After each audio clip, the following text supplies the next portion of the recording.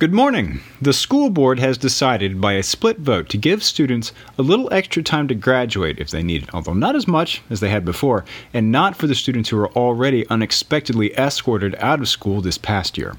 For Friday, June 29th, it's your Loudon Now Morning Minute.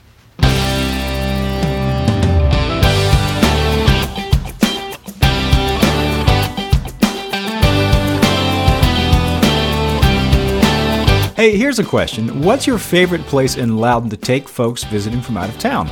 That's one of the questions in our annual readers poll, Loudon's Favorites. And so far, there are 20 nominations, from wineries to art galleries.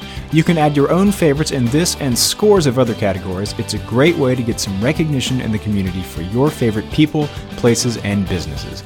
Voting is open until June 30th, so check in at loudonnow.com/favorites. That's loudonnow.com/favorites.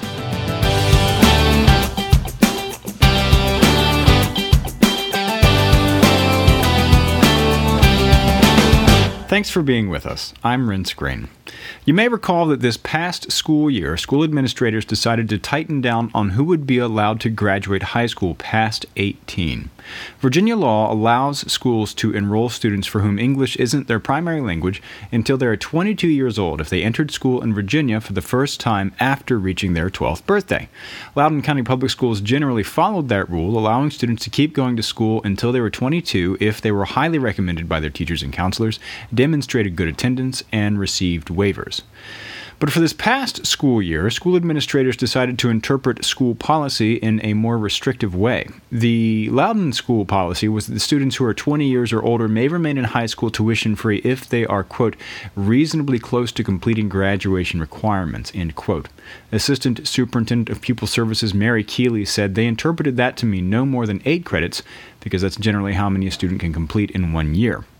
And that meant that some students who thought they had until they were 22 years old to graduate were walked out of their schools on their 20th birthday without warning, never to return.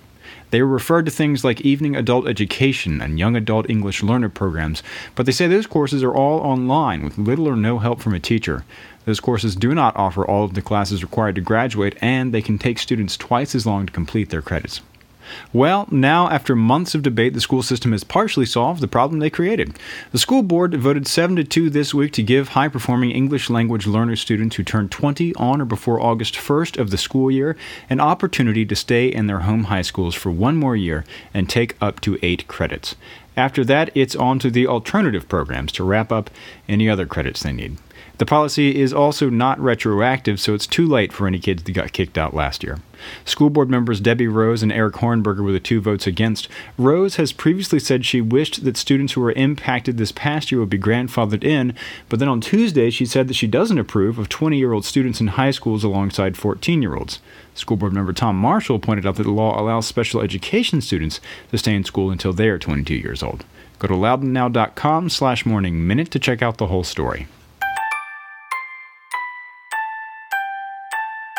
In other news, Loudoun planning commissioners have taken their first look at plans to build a 5,000-seat stadium, headquarters, and training facilities for the DC United Major League Soccer team just south of Leesburg, and have the same concerns as the people living around there about the stadium's traffic.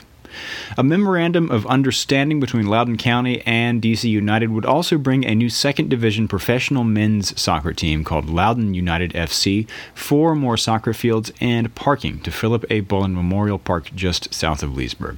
But Leesburg town planners, the people living nearby, and now Loudoun planning commissioners are worried about the traffic and the parking there. The modular stadium's first phase will have 5,000 seats with the option to grow to 5,500. This will be accommodated by 500 stadium parking spaces, where the county's policies would normally require 1,300. They will be supplemented by 300 new commuter parking spaces and the existing Leesburg Park and Ride lot's 672 spaces. Rich Brittingham of the consulting firm Dewberry said with games and events prohibited to start before 7 p.m., workday commuter traffic in the park and ride lot is expected to be mostly gone by the time fans start showing up for games, freeing up those parking spaces.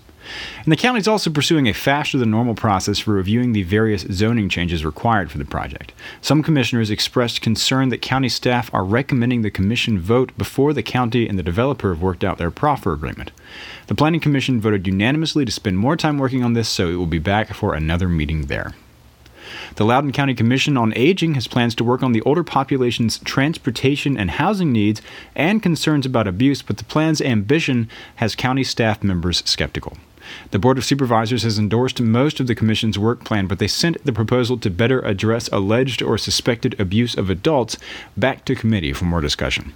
Under the Commission's plan, member Richard Routman would oversee work to address the concern of whether alleged or suspected adult abuse is being reported by mandated reporters, particularly in institutional care settings. Parks, Recreation, and Community Services staff recommended against that one. They said doing that would presumably mean inspecting those institutions, which would take a lot of resources, and would overlap with the responsibilities of Adult Protective Services in the Department of Family Services. County supervisors signed off on other plans to look at transportation needs, monitor the countywide transportation plan, research the needs of seniors isolated in their homes, look into developing a telephone auto call system to check up on seniors daily, and look at affordable housing for seniors. And speaking of the Board of Supervisors, they have honored longtime Middleburg Mayor Betsy Davis with a ceremonial resolution commending her lifelong devotion and service to the town of Middleburg and the Loudoun County community. Davis has served on the dais continuously since 1998 when she joined the town council. In 2006, she was elected mayor, only leaving the post when she decided not to run again this year after 6 terms. She is Loudoun's longest tenured mayor.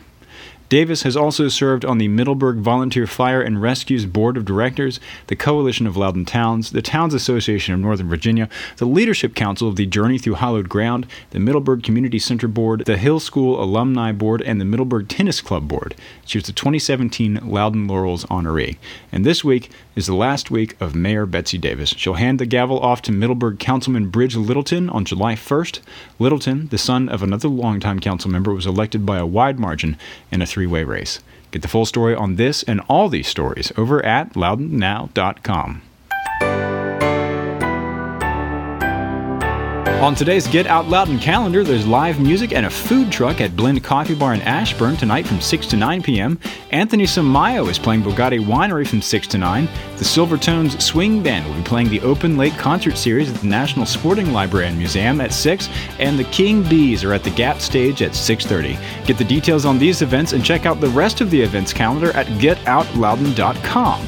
And if you like the Morning Minute, find 1,300 parking spaces for a podcast listening party to tell your friends, and subscribe wherever you get your podcasts, and it'll be waiting for you there every morning. Okay, have a great weekend, and have a great day.